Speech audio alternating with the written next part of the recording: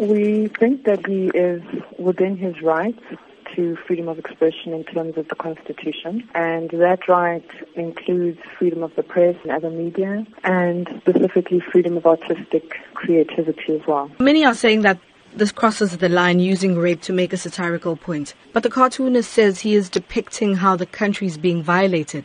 But is it a responsible way to do this? So we would look at the limitations to his right to freedom of expression or his right to express himself artistically or creatively in terms of what the limitations are in terms of the freedom of expression clause in the Constitution. So the right to freedom of expression excludes anything that is propaganda for war or any kind of expression that could be seen to incite imminent violence or be advocating hatred based on someone's race or ethnicity, gender, religion, and that also constitutes an incitement to cause harm. You say he's well within his right to post and express himself that way.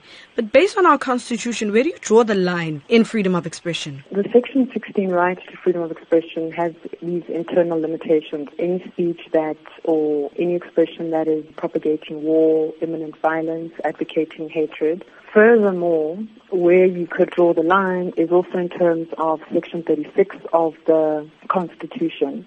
And if you're going to limit a particular right, you need to do so in terms of the limitation clause, which indicates that that limitation should be a reasonable and justifiable one. And how do you balance equality and freedom of expression? We would look to what the Constitution says to us in terms of balancing certain rights.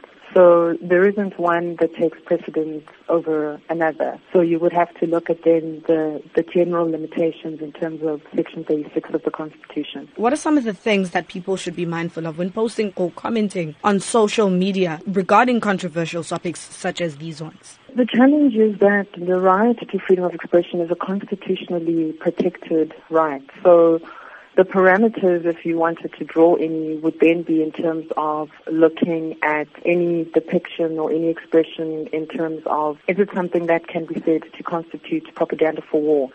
Is it something that can be said to be inciting imminent violence? Is it something that can be said to be hate speech? So you would have to look at it within that particular context.